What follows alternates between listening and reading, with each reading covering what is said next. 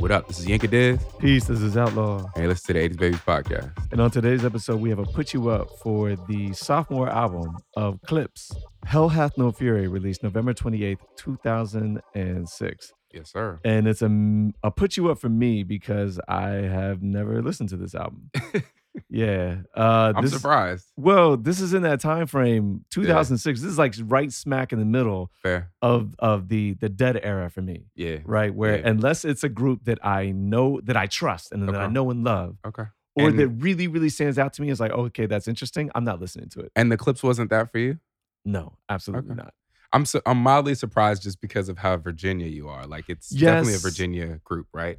Yeah, but at the same time too, like they were one of those like, hey, they're from Virginia, great. Like I'm rooting for you, but I mean, like, can you give me something more? Like they never. So Grindin didn't do it for you?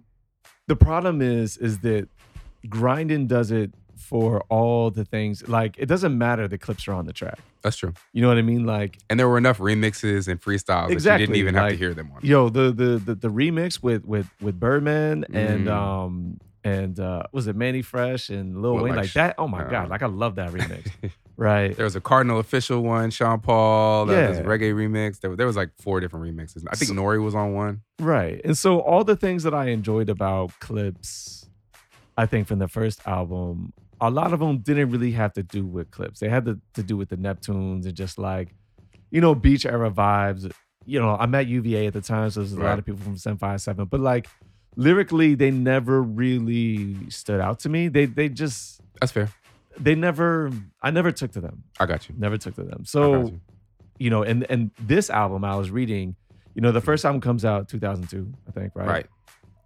This one comes out in 2006 and it's delayed. Mm-hmm. And so because of that, they're angrier on this. That's why like the fun party vibes that you get from the first album, you don't really get here. Indeed. And so, you know, that's a long time, especially for me, to like go between albums, especially like at this time. Let's just go to the Where Were You, right? Where Were You, 2006.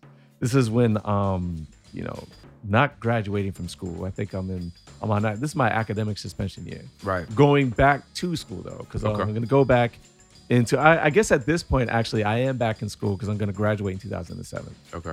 And so musically though, what I'm listening to is like, I'm all into jazz. Okay. I'm all into old soul. I'm all into classic rock. Led Zeppelin, Beatles, give me all of that. Jethro Tull, Creedence, give me all of that, right? And like a lot of the music that I'm making at this time is kind of inspired by these things that I'm listening to. Okay. And so, you know, even though I'm at school while this album is coming out, like I'm not really going to parties like that. The people that I'm hanging with are the people, you know, in the dorm. So, you know, Brian Kaysen, I'm in the dorm with him. I'm not sure if Bezo is still at school. I forget. I think if he is, I'm not sure. He graduated in 07. But he's not in Hereford anymore. I stay in Hereford. Gotcha. And then, you know, folks who were still at UVA, so like Irva, right? Irva, she graduated in 05, but she stayed in Charlottesville to teach, and then she was going to go to law school. So like I'm hanging with that crowd. I'm not really going out to parties. So in terms of like the hip hop stuff, that I just didn't really care. Common, Kanye West, I just did not care at the time. That makes sense. So that's where I was. Where were you? I'm in Cali. I had graduated in May of 2006. Right. I'm broke, you know what I'm saying? I mean, you graduate from college. You know, I think this was my first, you know, legit job. And I'm not saying that from the perspective of like I was some sort of cocaine dealer or something like that. But, you know, like my first real job, my first real apartment, you know, so, you know, adulting. Adulting for real. Like, you know, you expect that first job or that first paycheck to come through and you think you know what the number is going to look like. And then Uncle Sam slaps the shit out of you and you're like, oh shit. Like, you know, and you pay rent for the first time and then you realize that your heat bill is this and your electricity bill and your this bill and your that bill. I'm learning hard life lessons when this album came out. So, you know, this is like fall winter of 06. I moved back to Cali. It's not all sunny. I hate my job. I'm paying all my shitty bills. And, you know, this album comes out. The other thing I remember, you know, just to kind of take it back to the Clipse, I'm in a different place from you in that what the Clips did to kind of tide their fans over is they really hit the mixtape circuit hard. Okay. So they were doing freestyles, but they also dropped two mixtapes. We Got It for Cheap Volume 1 and We Got It for Cheap Volume 2. Okay. My brother was a big fan of everything going on in this ecosystem. Ab Liva and Sandman and Roscoe P. Cold Chain and all these people. Like you'll hear them a couple times on this album, but you know they make this subgroup of the Clips ecosystem called Re-Up Gang, and it's them and Sandman and Ab Liva, the four of them, and so they put out these mixtapes and.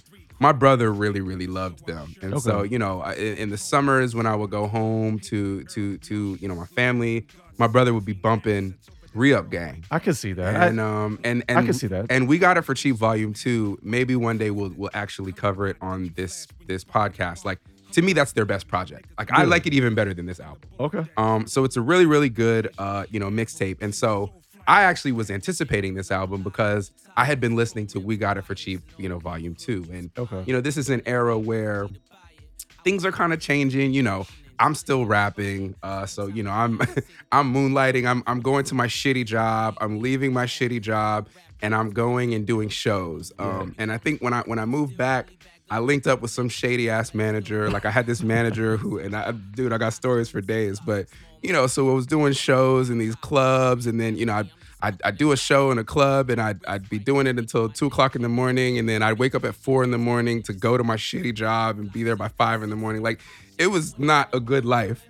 But this is before the villas in the DR, way Vegas, before, way before man, all that, way before that. Yeah, 06 was not a good year for me, but like it was. I mean, because you these are the life experiences that you need to appreciate things. Gotcha. So but yeah, I was hard headed.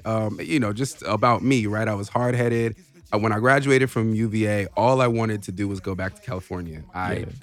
All I cared about was Cali. Just wanted to go back. I didn't care what job I got. I took the first gig that would move me out there and keep me there. I got a shitty apartment with the homeboy. Shout out to the homeboy. And we thought we were adults, and it was all bad. But so I was trying to do the music thing. And one of the things I remember about this time frame is things were really changing in the music industry. Mixtapes were happening. There were like hardcore. This was like even like the Napster era was sunsetting. This was like the early days of like I don't even know like whatchamacallit, Don Cannon and Drama got raided.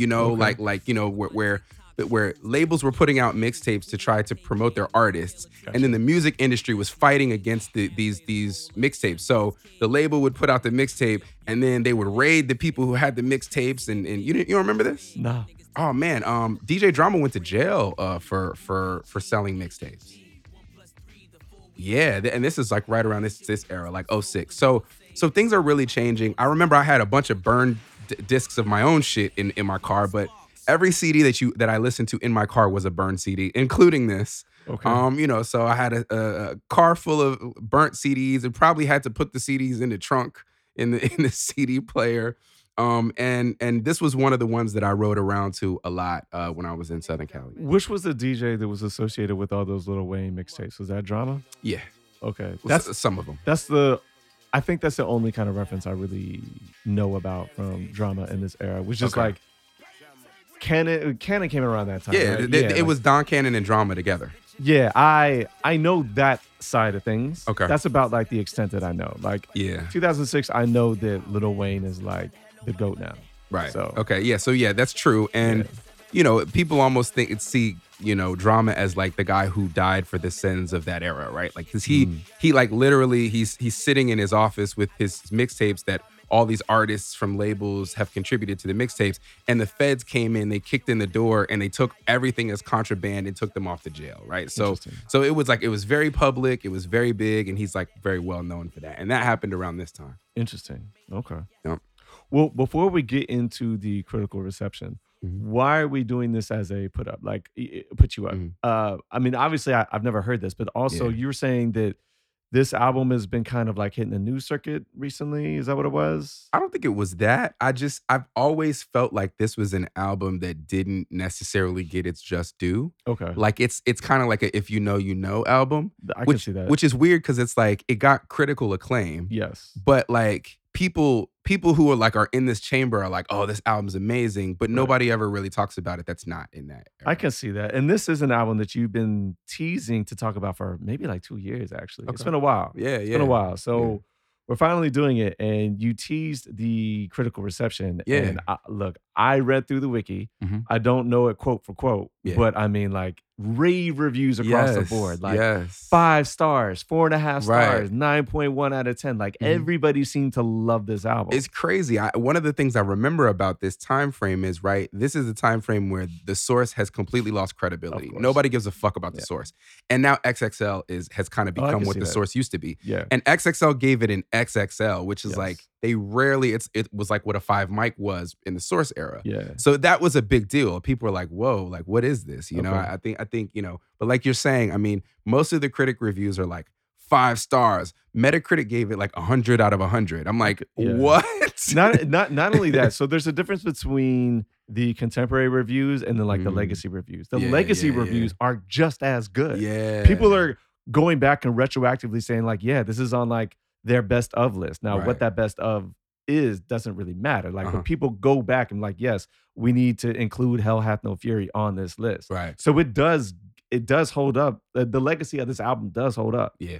which is kind of surprising to me just because, you know, the 2 singles, Mr. Me Too and Wamp Wamp, Mhm. are like, to me, are kind of like underwhelming. I Fair. understand Mr. Uh-huh. Me Too. Like, I get it. Right. But it's still like an underwhelming single. So if you're telling me that like, oh, these are the singles of this classic album, it's like, Yeah. what the fuck's the rest of the album sound like? Yeah, You know what I mean? And you know, I think this is an album cut album, right? Like I don't think that this is an album that's survived by its singles, which is No. very different from the first Clips album, Yes, right? Where you yes. had Grindin', which was way bigger And than the then rest when's the of the last album. time you heard it right? like this? That shit was crazy. Ma, I don't love her. They had huge, even Yeah. Virginia, right? They had like Yeah. huge singles on that, and Yeah. and that I don't think that the singles are like that on this album. Which, okay, so if we're gonna get into, did you want to do pure critical reception or does it matter? Sure. Okay, go ahead. Yeah, so I mean, you know, I don't know how much of this we want to include, but it's cool. You know, I was back in Cali, so I was around some people that lived in this lifestyle. You know what I mean? So Interesting, okay. this record really resonated with the people around me. Like can see my that, okay. my direct friends loved this shit. Interesting. And so like, you know, I wasn't in school anymore. I was Mm. I was living my broke California life. Okay. So I don't know what our peers in terms of like the other students and stuff like that would have been around us would have thought of this album. Gotcha. But the people around me loved this album. Interesting. So I don't know if you had like folks that talked about this. I at all. don't have, no, I did not. Yeah. And the people that I would have talked hip hop with, we would not be talking this, I think. Yeah, that makes sense. Um, I'm a little surprised because of Virginia, but that's the only reason I'm surprised. yeah, but like, so the only person I was really hanging with, I mean, all right, so Brian Kaysen is from the 757, but he wasn't really on Clips. He liked Timbaland, he liked Missy. I mean, he likes Right, Clips, but right. he wasn't. But He'll Pharrell rep- though. Yeah, fine. Yeah. But like, this isn't like quintessential Pharrell and Neptunes. That's true. You know That's what I true. mean? Uh-huh. And you know, Matt, I'm not sure you remember Matt Lightfoot. Yeah. Yeah, like when I would roll with him, we were actually kind of listening to like Stunt Like My Daddy and like Okay. shit like that, which that's actually when I started Like more fun shit. Yeah, and I actually started to get an appreciation from Wayne from that perspective because like I love that song Stunt Like My Daddy, right? But like that kind of stuff, and like he was really big on like Jeezy and Right.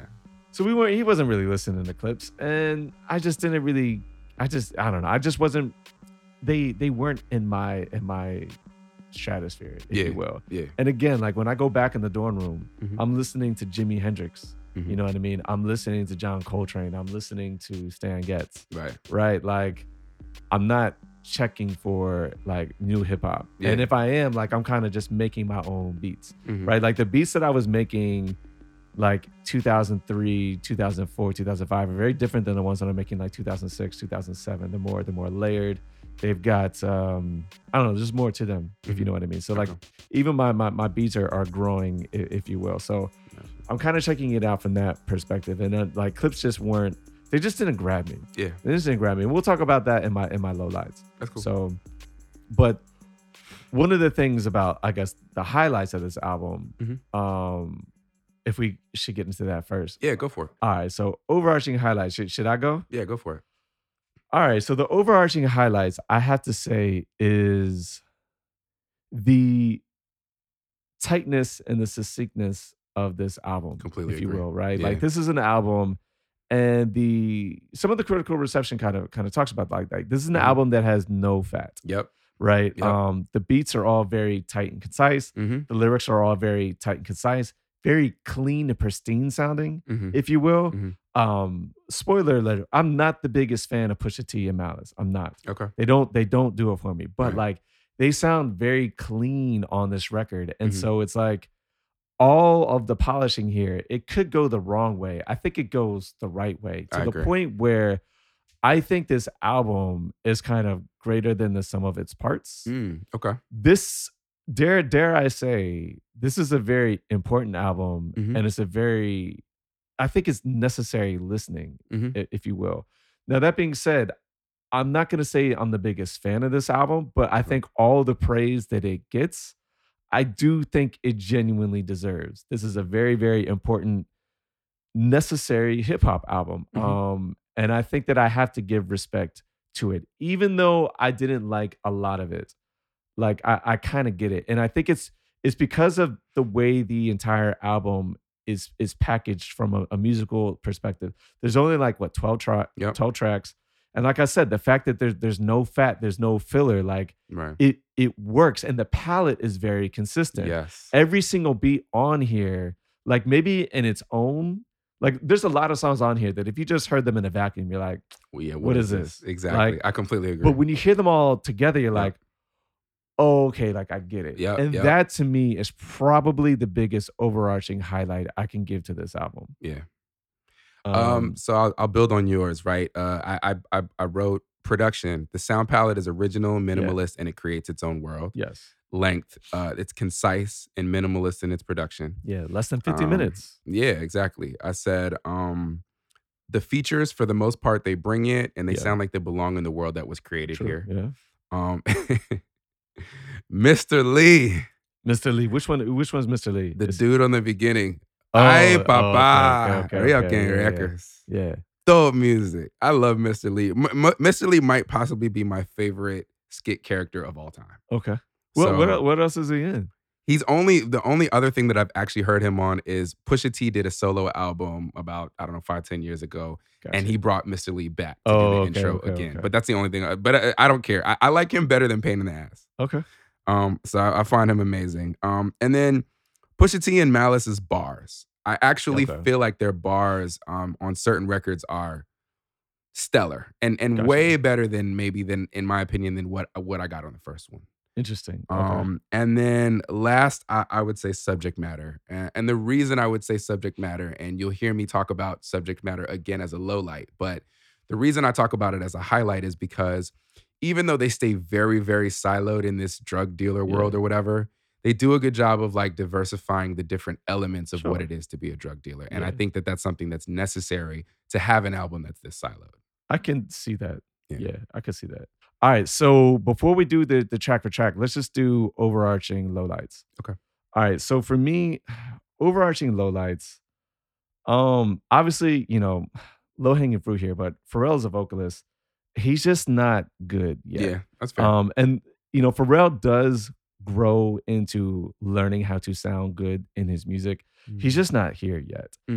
Sometimes it's like charming. Like sometimes like it works because it's like a particular style, like and I think it just works for Pharrell. Mhm. But I think throughout the course of this album, it just doesn't sound good. Yeah, You know that's what fair. I mean? That's my first overarching low light. The other thing too, I think I have a lack of imagination from the clips as vocal performance, and I don't necessarily talking about subject matter, Okay. but like their delivery is very, very one note. Okay. Not only that, I think sometimes they have a tendency to like deliver what they think are like one-liners that like hit hard that to me don't really hit hard. Like they have this way of delivering something that I think they think it sounds like way doper than it is. And it's just like, that's not really that clever. That's fair. And sometimes I think it comes off as like a trick, Mm-hmm. which works, but for the most part, like 9 times out of 10, it's just like, yo, that didn't land the way you thought. I thought it would land. I felt that way a lot more on the first album. Okay. But I feel you about Clipse in general. Yeah. I think the other thing too is that despite the fact that I do like this collection of songs, it's weird, right? A lot of times when I go back and I listen to albums on repeat, especially when we do these kind of album reviews, I tend to pick up more musically on the second time around. That did not happen, right? Okay. The beats are almost too minimalist. They're like, they're very, very surface level. Like there's not much you're really going to learn from the music on the second time around. That being said, I guess the advantage of that is that it allowed me to immediately focus more on the listen, on the lyrics, on the second and third and fourth and fifth listen. So I did pick up more on the lyrics than I did on the first listen, which I think is a good thing. Yeah. But I like music that like the second, third, like each time I listen to it, I pick up something I didn't pick up before. That never happened. And so as a result, some of these songs, particularly the ones that I didn't like, if they bored me on the first listen, they continued to bore me on each listen, right? The only exception to that was actually one that was initially a low light that is not a low light anymore, and that's a Wamp Wamp. Okay. Wamp Wamp, like I first heard it, I'm like, yo, I can't stand this shit. Because I heard it before and I'm like, yo, this shit's just garbage. Wow. As I continued to listen to it, I'm like, all right, I take that back. There's songs that I like less than this, and in fact, it's not a low light. It's not a highlight, but it's not a low light. So that was like the only one that I kind of like gained a different perspective on musically, or different appreciation for musically as the album continued as I continued to sit with the album. So that's it for my overarching lowlights. What do you have? I've got Subject Matter, which I said was a highlight. I said, being a group of grown men that only make songs about drug dealing, it gets old. Yeah. And this is less a criticism about this particular project and more of a criticism about the Clipse in general. Yes. Particularly Pusha T. Yeah. I mean, because Pusha's at this point, he's 12 albums in with all his solo and everything that he's contributed to, and it ain't changed. And for some people it ain't broke. Like my brother's like, yo, give me more crack raps, but I'm just like, all right, what else is there? My man got married the year that he put out the Drake diss album. What was that, 2017 or whatever? Yeah. And he got married that year in Virginia. So, doubtful that we'll get anything about that on the album. I think at this point, like nobody wants to go to Pusha T for like depth world perspective, right? Unless it's through the lens of drug dealing, which I think that's probably how he sees it. I think that if you were actually to attempt that and he delivered, like people will be receptive to anything good. So if he could actually stray from that and then give us something else, and it was good, we'd be like, yo, where'd this come from? Like, how come you've been holding out? Yeah, and I think the "and it's good" piece is the piece, right? And I think you talk a lot about risk, and I think that it would be a big risk, and he would have to stick the landing, right? Yeah. And I think he's probably more afraid to risk that way than probably we are to receive it. So, and then my last low light is Roscoe P. Cold Chain. I just really was not feeling him on this verse, and I'm not feeling him as an artist. I fuck with his name now. He does have a dope name for sure. All right, so let's just get into. We're just gonna do this track for track, and we can say whether or not it's a highlight, no light, low light, or we're just neutral about it. Okay. All right, so we start off with "We Got It for Cheap" intro. Yeah. Highlight for you? Where's this? Highlight of highlights for me. Is it? All right. Fucking yeah. Okay. That's why I'm like, how did you not have this as a highlight? So it's interesting. I do like the song. It's cool. I guess. Okay. So I guess in the context of this album, it's fair to say that songs that are just cool with me are highlights, and this is one of them. "We Got It for Cheap" is a cool song. Like it's one of the better ones. So I guess it is a highlight, but it's not a song I'd ever put on any of my playlists. Like I've never go to this album just to listen to this song. So it's hard for me to consider it a highlight from that perspective. But within listening to this album, yeah, this is one of the ones that I'm like, all right, like this is the ones that I have like I guess a higher opinion of. So sure. When I go to this album, this is definitely the first record that I listen to. Yeah. It's driven by the percussion, which I think is really dope, and I think it creates the world. I think that they kind of created a world that almost has like Latin percussion. Okay. You know, and that you know, if you listen to the first album is very clips, you know, very clips in terms of the percussion. Like it's just, you know, it's these snapping snares and, you know, hard kicks and, you know, I mean, it works in that world. This is like, you know, you're almost using timpani sounds as you know, for your kick and snare, and then you're building it around this crazy like Latin percussion, right? Yeah. So this is the first record that gives you the percussion, the Latin percussion driven record. Okay. You get Mr. Lee who comes in, ay papa, Uptown, baby, Mr. Lee. Yeah, so Jinka just loves Crazy. anytime a Dominican or Puerto Rican or Cuban sounding dude comes in and starts spinning this drug rap, Absolutely. like on Riding Dirty. We're on Riding Dirty. Absolutely. Absolutely. And I didn't even know that Mr. Lee was Dominican. Okay. I ended up I reading had no about idea. him. I looked him up because I was just like, I Okay. love this guy. And I noticed that when I started to listen to Drink Champs, they'd be like Mr. Lee. And I'm like, is that the same Mr. Lee that's Okay. on? That's the same Mr. Lee. Got And it, apparently, dude is this big time show promoter, hip hop show promoter. Oh, okay. He was a big promoter in the New York area. He booked for Jay-Z and all these other artists. You know, kind of blew up doing that, and then went down to Miami and set up shop in Miami. And now he's like the biggest show promoter / he has a luxury car business. If you wanna rent a Yeah, so ill he out luxury here car, so hustling. he out here hustling, Got it. and he getting it too. Like Gotcha. apparently, the article that I read, and I don't know if it's true, says he lives on Star Island or he Okay. has a house on Star Island. Good So- for you, Mr. Lee. So Mr. Lee's doing well for All himself. right, good for you, man. But yeah, man. I mean, you know, I think Mr. Lee to me makes this whole thing cohesive. The Latin percussion makes this whole thing cohesive. I feel like this album, starting with this track, sounds like what Colombia sounds like to niggas that have never been in Colombia. I can see that. I So can like totally see that. me as a nigga who was, you know, fresh out of college and had a shitty job and had never been anywhere, at least in South Central America, this is what Colombia sounded like to me. Mr. Lee sounded like what the Connect sounds like. Okay. And it worked. The whole Okay. world worked for me. So, and the bars on this shit are great to me. The bars might be the best on this album on this song. Interesting. Okay. I did not have that opinion about the I'm the bars, but best okay. since he died and he lied. The spirit of competition, one verse can start jihad. He has actual one-liners on this record, which maybe there's like 3 records that have actual one-liners to me.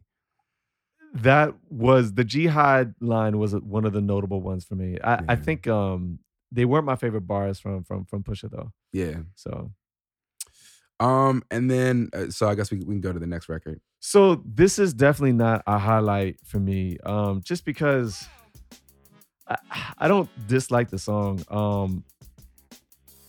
So okay, I think that this song kind of highlights kind of like the genericness of the Clips as songwriters, Okay. right? Not necessarily as like premise creators, right? Okay. Like the premise of the song I think is fine, but as songwriters, it's kind of boring. Yeah. That being said, I actually think that these are Malice's best bars Yeah. on the album. The idea about like now I look for Ferraris and Salvador Dali's like he can't pronounce Napoli, right? He pronounces it Napoli, but nevertheless, like that whole verse was dope. Yeah. And then the one that follows about like needing the kids' mouths fed, like that. Malice's lyrics on this, I'm like, oh, okay, like you can actually spit. I thought that these were Malice's best bars on the album for sure. Okay. Yeah. Yeah, I mean, a couple of things on this record. This is a highlight for me, and it for me, you know, I have a run, and the run is 1 through 5. Interesting. I actually don't even really like Mr. Me Too that much, but Okay. it works in the run. So Got you. so you know, with Mama I'm So Sorry, the first thing that sticks out to me is that that hi-hat is so fucking loud in the mix Yeah. that it reminds me of a Jermaine Dupri beat. Like, yeah, but I mean that's and- Neptunes for you though, right? but that's what I love about it. Got you. It's you're not gonna hear a record that's mixed that way. That's and fair. I think with this album, to me, they did a really good job of like focusing the mixes on all of the percussion except the kick and the snare. So like this is another example where like rather than us getting like a hard hitting kick and snare like a grinding, you have this and that's the focus of the whole beat. It's almost annoying how loud the hi-hat is. Like Jermaine Dupri would probably be annoyed how loud it is. And then like this beat is like kind of crazy.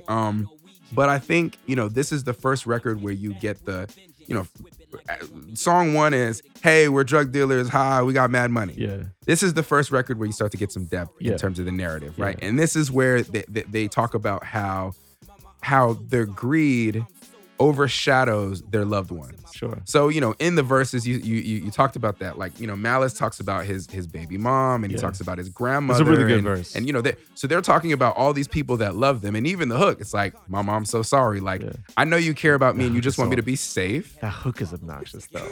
Pun intended. That hook is very obnoxious. Yeah. I don't know. It works for me. And I think, I like I Don't Fear Tubbs and Crockett. I like that. Okay. I think that's cute, and I think for folks who know who Tubbs and Crockett is, it's like okay, they're not saying I don't fear the law, fuck the man, but Yeah. they say it in a way that's kind of cute. Gotcha. Okay. Yeah, So I mean, yeah, those were my. I don't have any other thoughts on it. word. So Me neither. Mr. Me Too. It's interesting, right? Like Pharrell clearly just wanted to do his Pharrell thing Yes. on here. Yes. And I do give him props for making this a single in terms of I think it's risky. Mhm. Like, and I think Yep. like all right, this is one of those things where I talk about like the premise of this song, like Mr. Me Too, is actually a very cool premise. Yeah. I think it's a clever premise. Right.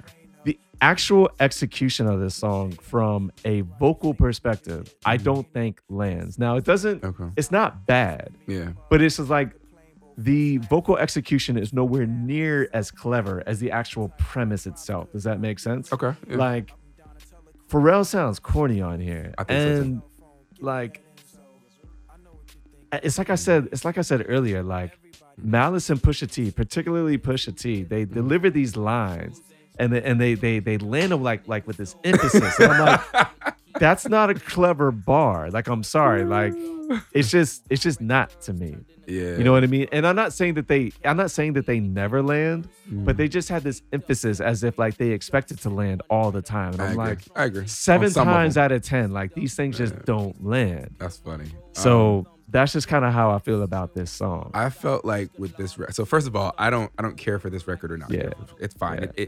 I do like the risk of like you said, the sound didn't sound like anything else that was out Exactly. at the Yeah. time. So I And they respect put it out that. as a single. Yeah. Pharrell was on fucking fire. Yeah, So he I mean, was. it's almost like they had to put it out as a single because he Yeah. was so heavily featured on here. A couple things about Pharrell's performance. One, this kind of reminds me of Q-Tip on Drink Away the Pain. Where like, they're talking about, being liquor or whatever. And then like he starts rapping about my nigga Hilfiger and it's like, Yeah, what? what are you Like, talking so this about? is Mr. Me Too. It's like everybody wants to be drug dealers like us. And then Pharrell's like, I'm out in Italy, up in Aspen, With hanging Puff. out with this person and hanging out with that person. Name and dropping. I'm like, yeah, and I'm like, what does that have to do with being drug dealers? But then I thought about it and I'm like, actually, I feel him Yeah. from the perspective of people actually probably wanted to be Pharrell in this Probably era true. more than they wanted to be the Clips. Like true. everybody rapped about selling drugs before you Clips. I'm sorry, you weren't the first motherfuckers to say you sold a brick. That's not new. Yeah. You're actually, in fact, and we'll talk about it when we get to that track. But like you literally bit Biggie's flow about selling drugs on your album. So you're clearly not the first person to do that, and we'll talk about that when we get to that record. But you should see Outlaw's face. But He does it twice, but that's okay. It's okay. But Pharrell was the first person to introduce Bapes, Yeah. and Bape was everywhere at this point in time. Everybody wanted to wear Bape. High fashion was starting to become something in the music industry. Pharrell was one of the early people on that. So the shit that he's talking about is actually kind of true. Like people really were biting him probably more than they were biting the Clips. Yeah. I just have never been a fan of name dropping. And I hate when people do it. I think Kanye annoys me the most when he does it but the shit where you're like, you name like a person that I would never fucking know. Yeah. And then you like call them like what you call them when you're their friend. Like, Yeah. I'm up in Donatella's crib, me and like 2 whores. Like, nigga, I don't know who fucking Donatella is, bro. I don't know that person. So just call them what we call them, because we regular people. We don't know these people. So that annoys me. I hated the name dropping on this record. It was fine. I don't really care about it. I don't have any. Actually, you know what? I do have one more thought.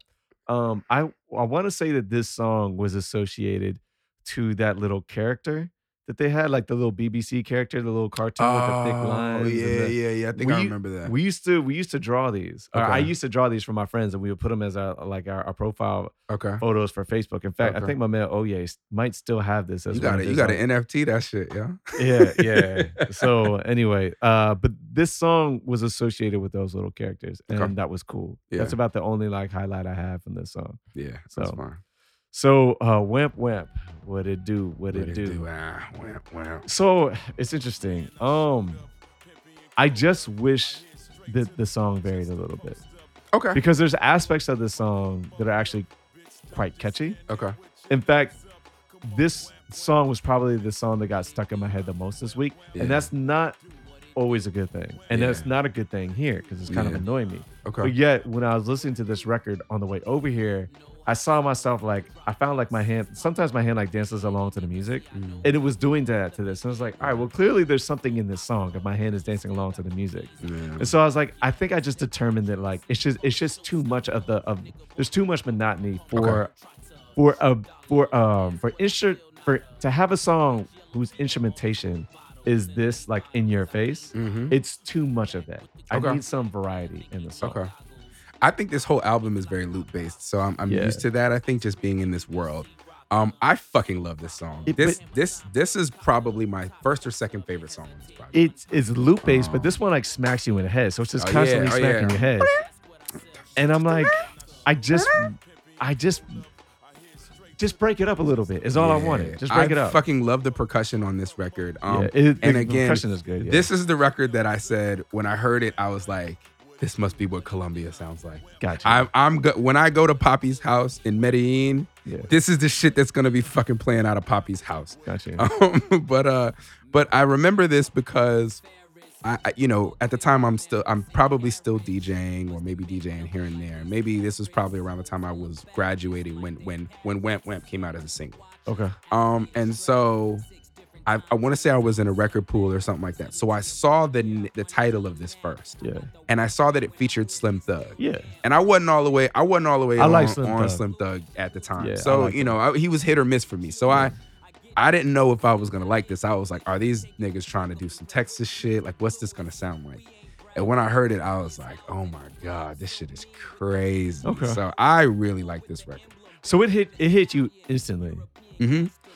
Okay. So it didn't hit me instantly. Like I said, it was starting to grow on me. And I think that the other songs that you highlighted here, I wonder if I listened to this album back in the day and I enjoyed it, if they would have continued to grow on me throughout the years. I wonder that. I love these drums. And I think another thing to keep in mind, right? And you talked about this, one of the reasons you probably tuned out of hip hop in this time frame was that it was very homogenous. Like everything sounded the same. And so, even though this record, I agree, production wise, you don't learn new things when you listen to it, right? Because it's very minimalist. It was very, very different from what was there. Yeah, I respect it. And that in and of itself is a risk, right? Yeah. Like to not, and I mean, they have access to probably the producer that, if it wasn't Kanye, it was this motherfucker who was guaranteed to make you a hit. Yeah. And instead of just taking that sound that they could have easily copied and pasted and got another platinum album, they did something very different. And I really appreciated it. Yeah, no, I respect this album from that perspective. No doubt. Yeah. So. And another thing that I wanted to highlight that I feel like people don't call out a lot is a lot of the things that I love about this album, at least the production, is very much a Chad Hugo thing and not a Pharrell Williams thing. Okay. And I feel like a lot of times we pat Pharrell on the back and Pharrell gets all the accolades and the love. But I think that this album is very much a Chad album. Is it? Okay. In terms of the sound here. Okay, I can't speak to that one way or the other because I don't know what a strictly Chad Hugo produced song sounds like. I mean, I've heard a few of them, but it's not like I have a much clearer understanding of what a solo Pharrell produced song sounds like. Yeah, that makes sense. And it's also understandable. I mean, Pharrell had every intention of being like out there in front and like letting everybody know who he was. Exactly. You know what I mean? Yep. So yeah. So next track we have here is Right Around Shining. Yeah. And this is not a highlight for me. It's a cool song. One of my criticisms again, and I've already said it about a number of songs, but like, I don't know. I like songs that grow and I like songs that progress. And this one just doesn't have any of that. So you're forced to listen to the lyrics. And again, while the vocals are very clean, Pusha is doing his best Biggie impression, and he's failing. With big rims and low pro tires, fucking with college bitches with innocent looks like Maya. Corrupt their mind, turn them to liars. I groom them well. Dior whore, Christian LaCroix, keep guns stashed under the floorboard. Enough to start World War. Paradise and reaches, home next to beaches. Hair press blowing in the wind, shit about long as Jesus. Hostily speaks the gospel, so match this. Push dump keys with these sounds of crackness. The Black Martha Stewart, let me show you how to do it.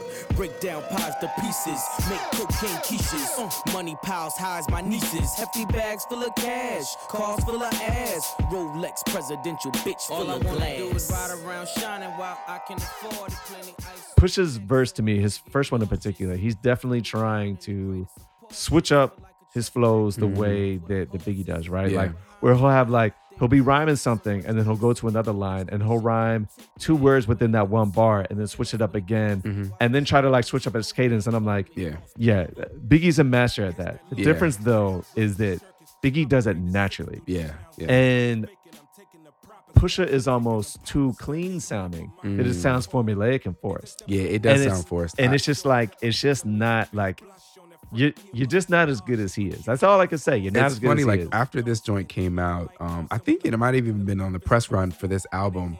They did like a Genius type of thing, where they were asked who their favorite, what their favorite album was and who their favorite artist was. Both said Biggie. Yes. One said Life After Death. The other said Ready to Die. Those are their favorite albums. Yeah. That's their idol. Yeah. And you can fucking hear it on this album. Yo, absolutely. Look, Malice doesn't really attempt it as much as Pusha is actually genuinely attempting it on this song. Right. And I think if you're not familiar with Biggie, you probably can't tell the difference. Yeah. But I have studied Biggie's cadence, top to bottom, because I was trying to emulate him. Of course, I failed, right? I failed. I'm not Biggie. Shrug of the shoulders, like I'm not Biggie. What can I say? He's the greatest of all time for a reason. Right. But Pusha's not Biggie either, and I'm calling him out for it, and that's it. That's it. That's fair. Yeah. I think what I'll say about this is we get an Ab Liva verse, and I like Ab Liva. I like Re-Up Gang, so that's dope. Additionally, like I think, we talk about the balance of making sure that you have records that have the more introspection. Yeah. But this is just the regular, I'm a drug dealer and this is why. Yeah. This and Keys Open Doors, right, are the records that are like, I love that. I like both of these records. Right. So this ends my run. So Gotcha. I like this record. The only thing I don't like about this record specifically is Plenty Ice on My Neck so I don't get nauseous. I used to, me and my brother, I'd be like, yo, bro, like, is there something on WebMD or something that says that if you put ice on your neck, you don't get nauseous? Like what? I just don't like that line. And I feel like they really stretched to be able to say Porsches. And it's like, bro, just rhyme it with something else. Like, I really don't like that. But that goes back to my point that I think sometimes they deliver lines that they think are going to land. And I'm like, nah, it just didn't work. It just didn't work. So, but they say it with like this swagger. I agree. And this bravado, this braggadociousness that like, they'll deliver a pedestrian bar, but like cut the beat out. Like, oh my God, I just delivered something crazy. It's like, nah, yo. I feel you. Yeah. So, all right. Next we get into Dirty Money, and this is my first low light. The song is boring, yo. Yeah, this is a meh light for me. Like, I don't think it's terrible, but I think this is where they take the like that basic keyboard beat shit way too fucking far. The beat makes me, it sounds like my sister's in the 3rd grade and she wants to make a song for her school project. Like, it's like, It's so bad. It's It's bad. so bad. The beat is not good. Yeah, So- I didn't enjoy the song either. It was Yeah. boring, and I think because I didn't enjoy the beats, Mhm. it made the rest of it made the vocals just that much worse for me. Because like Yeah. I said, I'm not a big fan of them vocally. I'm just not. Okay. I think like as a duo, they sound too similar. And not only do they sound like I can definitely tell them apart, but they still sound too similar to me. Okay. And they're not great. So it's like you had two people who don't really complement each other all that well, and you're not all that good to begin with. For me, it's just kind of like they're just not an enjoyable listen for me. I think they actually complement each other well, but I think, I think You in the don't way think they that sound in the similar? way, they do sound similar, but I mean, Andre and Big Boy sound similar to me. So Kind of like you can think- say that on all right, you can say that on their first two albums, but Mm-hmm. I don't think you can say that the rest of the time. maybe. I mean, I think by the time you were listening to albums after 2, you were very well familiar with them, and so you could distinguish them. But you're saying you're listening to this album for the first time, so it's like I can understand how you would think that they sound similar, but if you listen to a lot of Clip's music, you wouldn't necessarily. What I'm saying is like I've always been able to tell them apart, right? I'm not saying that I can't tell them apart. I'm saying I think that they sound too similar and they don't complement each other well. But what I'm saying is that where they do complement each other is more about content than it is vocal tone. So Malice comes off as like the older brother that's trying to have some introspection about like what they're doing. Okay. And Pusha comes off as like the younger brother that just wants to show you about all the flashy shit and the hard shit and whatever. And the two things kind of complement each other, at least in my mind. No, I think that's a fair take. Their voices don't hit my ears that way. Yeah. You know what I'm saying? Yeah. Their voices just hit me as like, okay, you sound like this thing, you sound like that thing. You're coming back to back as a full track of this. Like, it's just tough for me. Like Pusha's rapping, the spirit of competition, one verse can start jihad, and then on the same song, Malice is rapping, to my little brother Terrence, who I love dearly. So if ever I had millions, never would you push below, right? Like, so it's the content. No, you are absolutely right, Mm-hmm. but also I still want the vocals to just sound good regardless of what you're saying. Okay. And to me, because they don't deliver on that. Okay. Like if we're just focusing on content, yes, you are absolutely right. But I see I'm what you're like, saying. I still want to enjoy receiving the content, and Yeah. I just don't. I never really have. The only verse where that was ever really the case for me was Pusha T's verse on Clap That Boy, right? Okay. Like, another soul So lost. lost. Had to make his shirt match my ox blood color Porsche. The rims match, of course. Blood hit his Timbs. It reminded me of them. That's the only time I've ever been like, yo, that shit is fire. That's crazy because Pusha has a good amount of fire. Maybe recently, but not in this era for me. Okay. You know what I mean? For me, it just never grabbed it. It just, that's what I'm saying. Like it just, they never connected for me. Okay. You know what I mean? So yeah.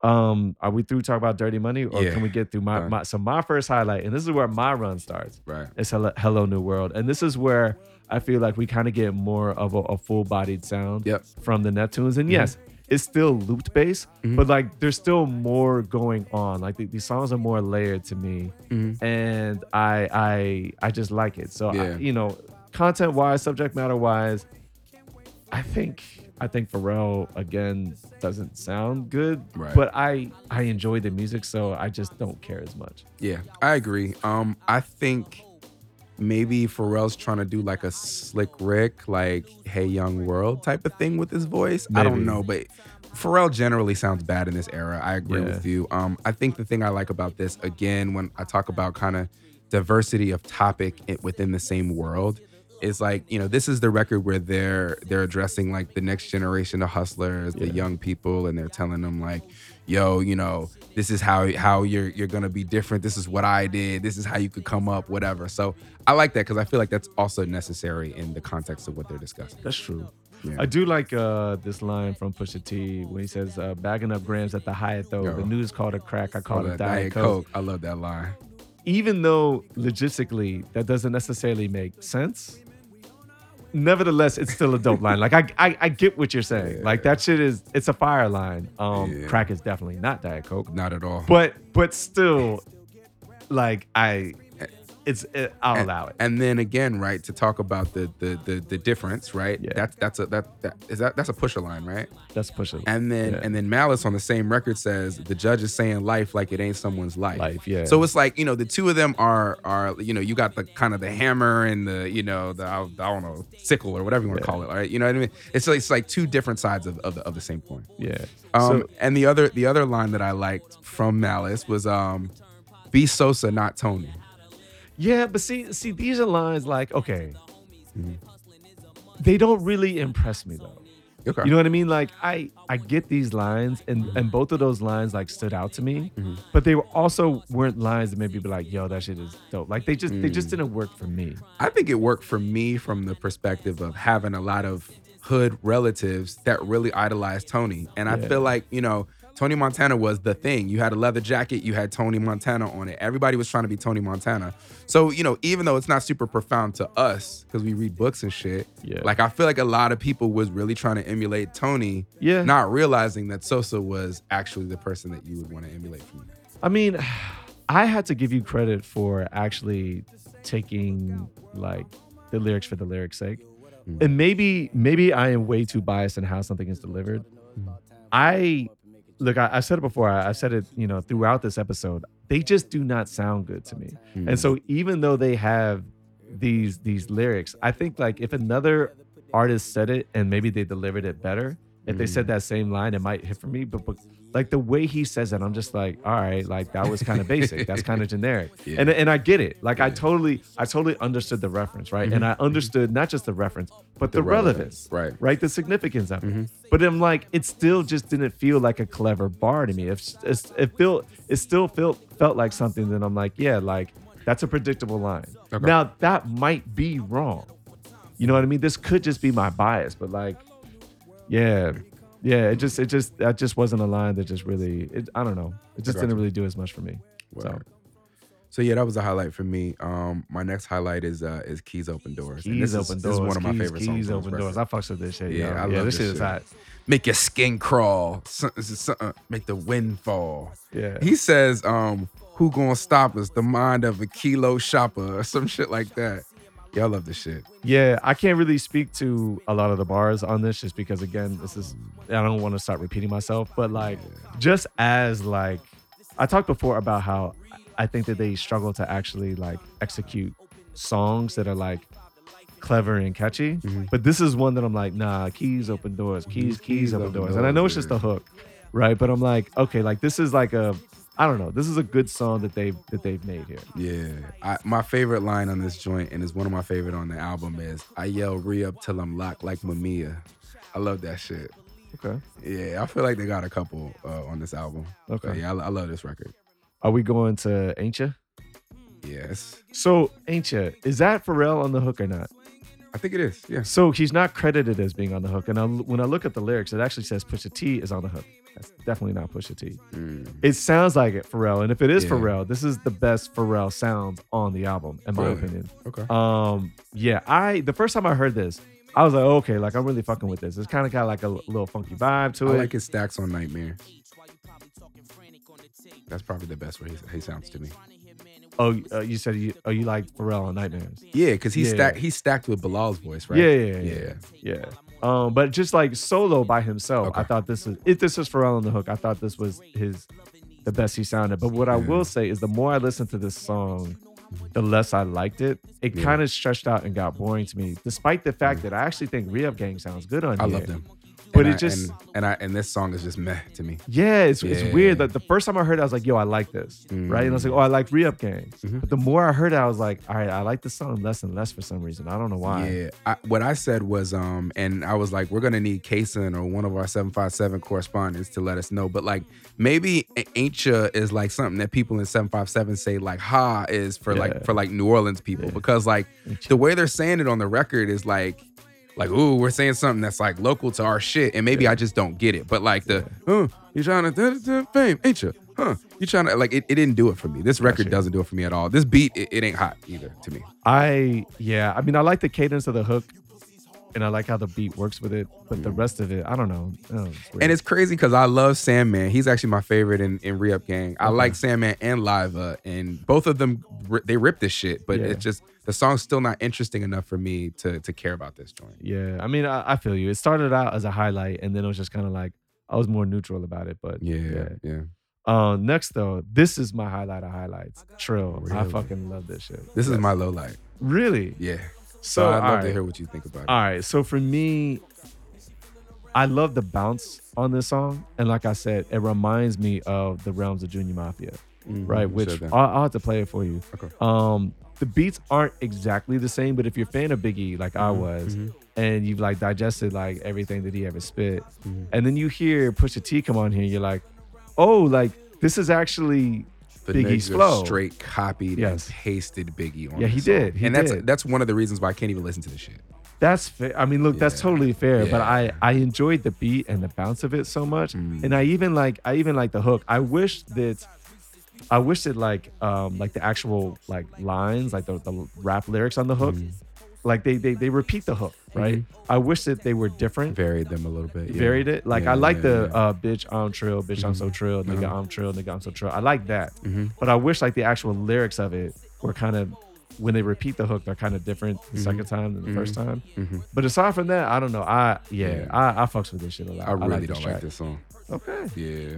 So, Yeah. that's all Yo, right. it's so interesting that we're definitely in two very, very different places from this album. I mean, we Yeah. kind of had the same overarching opinion that like it's an album that is better than the collection of its parts. Yeah. And as like a piece of music, as a piece of art, it's definitely like solid material. But you're able to really like get into the lyrics more than I'm able to. And I might just be so stuck on some of the music and just the delivery that I'm really struggling to get there. But yeah, some of the things you really like about the album, I don't know. I think we like different songs. Yeah. I think That's so, weird. too. Yeah. So the next one is Chinese New Year. I didn't hate the song. I'm kind of neutral about it. Do you really Okay. like it? I like this song. Okay. The only thing I don't like about it is Roscoe P. Coltrane's verse. But I think though, I've told you about my brother and certain things that kind of he gravitates towards. This was the record that my brother loved off this joint. And Really? like literally, I would walk in the room and my brother would go, my eyes are like, why are you here? Brack. Like he just, all of the shit from this song, my brother loved. So I think that made me even like this song even more. I think that's, oh man, I thought the concept of Chinese New Year, I thought like the way they delivered it was kind of corny. You Okay. know what I mean?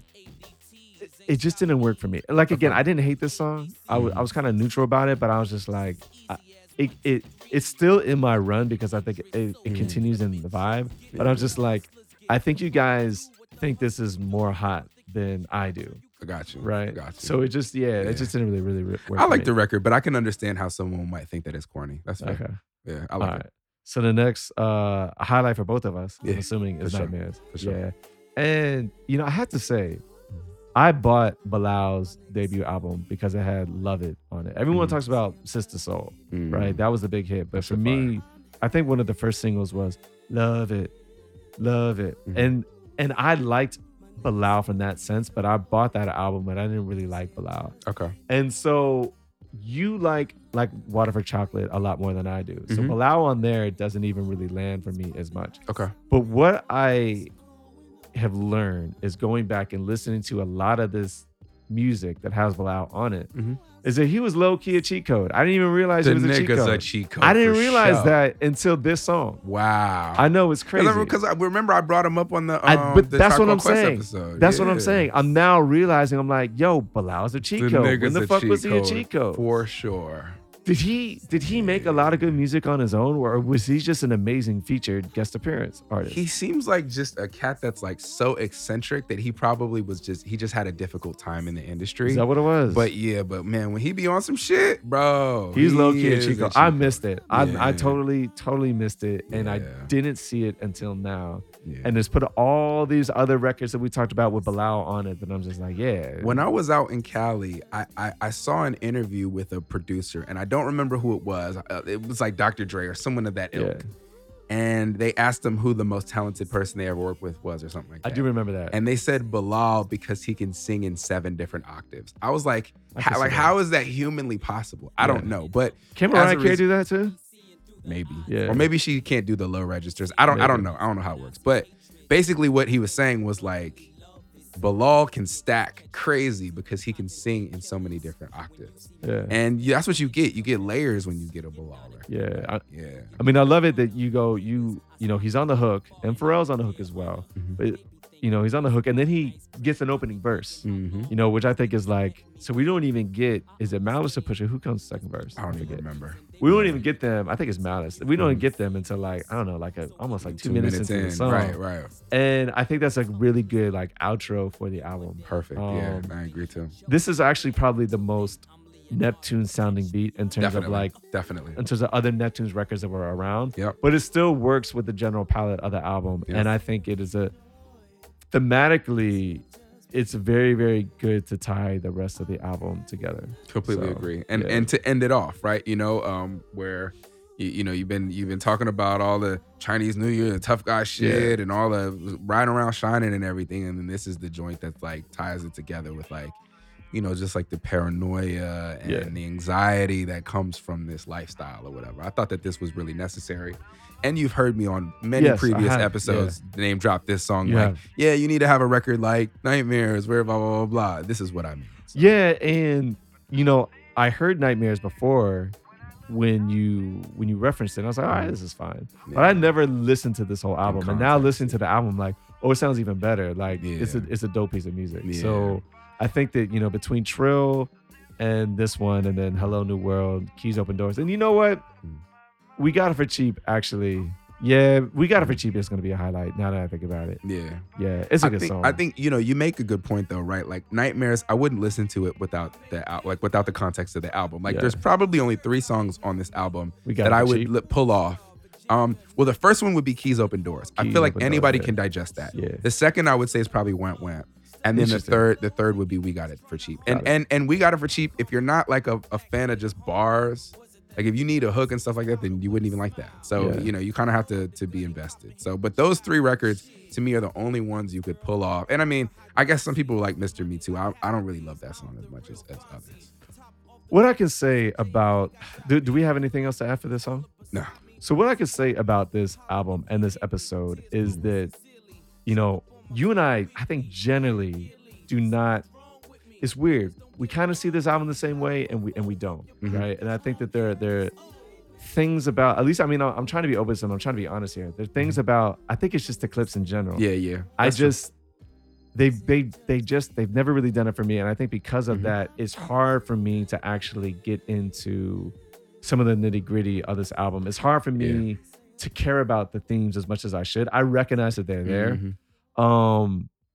And I think that if I had a greater appreciation for them or a greater enthusiasm for the two of them as artists, I would probably absolutely love this record because like I said, I recognize the artistry. It is there, it's evident, and it's good. And I'm very, very glad that this album exists.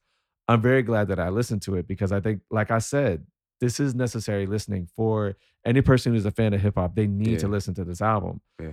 Does that mean you're necessarily going to enjoy it? I don't know. I would hope that listeners would enjoy it more than I did. No, well, it's just because of because I do have a great deal of respect for the album. I wished that I enjoyed the clips more than I do. That's fair. Yeah. I think I can feel that in general. Yeah. I think the clips were also for me in this era. A group of MCs that just never impressed me the way they impressed everybody else. I remember when Grinding came out and when that first album came out and everybody was raving and going crazy about them. I was just like, I don't see it at all. Interesting. And it was really my brother, similar to the Joe Budden story, right? It was literally my brother who really got into them and their mixtapes and stuff like that, who brought it to me to a point where when I heard We Got It For Cheap Volume 2, that's when I was like, oh, I really like these Rehab Gang dudes. And then I anticipated this album as a result of that. So I can understand how you would feel, how I felt when they first came out, because that's kind of how I felt about them. So are you still less enthusiastic about the clips as everyone else? Not so much. I think though, you know, I think I have my era, which is We Got It for Cheap Volume 2 Yeah. and Hell Hath No Fury. Yeah. This is the peak era of interest in the Clips for me. Got you. Okay. And I really care about those two projects. Interesting. And then the other projects, they're fine. You know, like I agree with you. I definitely hear when they're biting Biggie, and they bite Biggie a lot. Yeah. I definitely don't find them to be the most interesting MCs. But I do love that they're from Virginia and they're lyrical. I love that they're in this canon of like lyrical MCs rapping over interesting clips. I mean, Pharrell and Neptune's production in this era. Like, you know, it's almost a relic of the era for me. Mm-hmm. Okay. Well, do you have anything else to add to this album? The only other thing that I have to add, and it's not about this album, is that I had completely forgotten that, and this is just not even related to this album, but this group, the beat for Knock Yourself Out by Jadakiss was originally on the Clips' first album that never came out in 1997. And there's a version with Pusha and Malice over the Knock Yourself Out beat, and it is horrible. Wow. Pusha's trying to rap like Biggie, and Malice is trying to rap like Nori. I gotta play this shit for you. I mean, like, and sorry, Virginia fans, that like, shoot me if you want, but these kids are literally doing their best impressions of their favorite MCs. The other thing that I wanted to say was the beat for Wamp Wamp was originally for a Foxy Brown song. Interesting. Foxy Brown lost her hearing around this time. I don't know if you remember that. And so they didn't finish the song, and so they took it. Then Jay-Z wanted it. Yeah. Then the Clips were like, fuck that. You're our friend, Pharrell. You can't give this shit to Jay. And so they took it back. Interesting. But I don't know if there's a Jay-Z song recorded to it, but there is a Foxy. I think there's a Foxy song recorded to it. Interesting. So cool. Some of the funniness of like them struggling with label politics and stuff like that. Some of these beats, I think some other artists had and things like that. So I thought that was interesting. Got it. Okay. Cool. Yep. Well, I think that should do it for this. Put you up for Hell Hath No Fury. Yeah. And I mean this in all seriousness. If you have not listened to this album, please go back and listen to it. I think you should listen to it. For sure. Check it out. All right. Peace. Re-Up Gang Records. La Jodedor Music. You know, Broadway Daddy. Manteca, crack, puré. Toda la vaina puré que hay allá arriba. En Uptown, baby. Otra vez. Clips. Hell Hath No Fury, B. Let him know, Daddy, Mr. Lee. As soon as you hear him, upon my arrival, the dope dealers cheer him. Just like a revival, the verse tends to steer him through a life in the fast lane. I German engineer him. No serum can cure all the pain I've endured, from crack to rap to back to selling it pure. For every record I potentially sell in the store, it's like Mecca to the dealer that's selling it raw. So many deceive ya. I'm more in touch with the keys. Move over, Alicia. I force feed you the metric scale. Raps like child's play, my show and tell. Within each verse, you see the truths unveil. They manufacture proof as they lie to themselves. Puppets on the string like a yo-yo, bouncing like a pogo. They praying I never go solo. Do it. I fuck with the real niggas, Daddy. Got it for cheap. Fuck this bitch ass nigga. Got it for cheap. Lo tiene temblando tú a todito ellos, loco. Got it for cheap. They just wanna be you, loco. Fucking envidioso.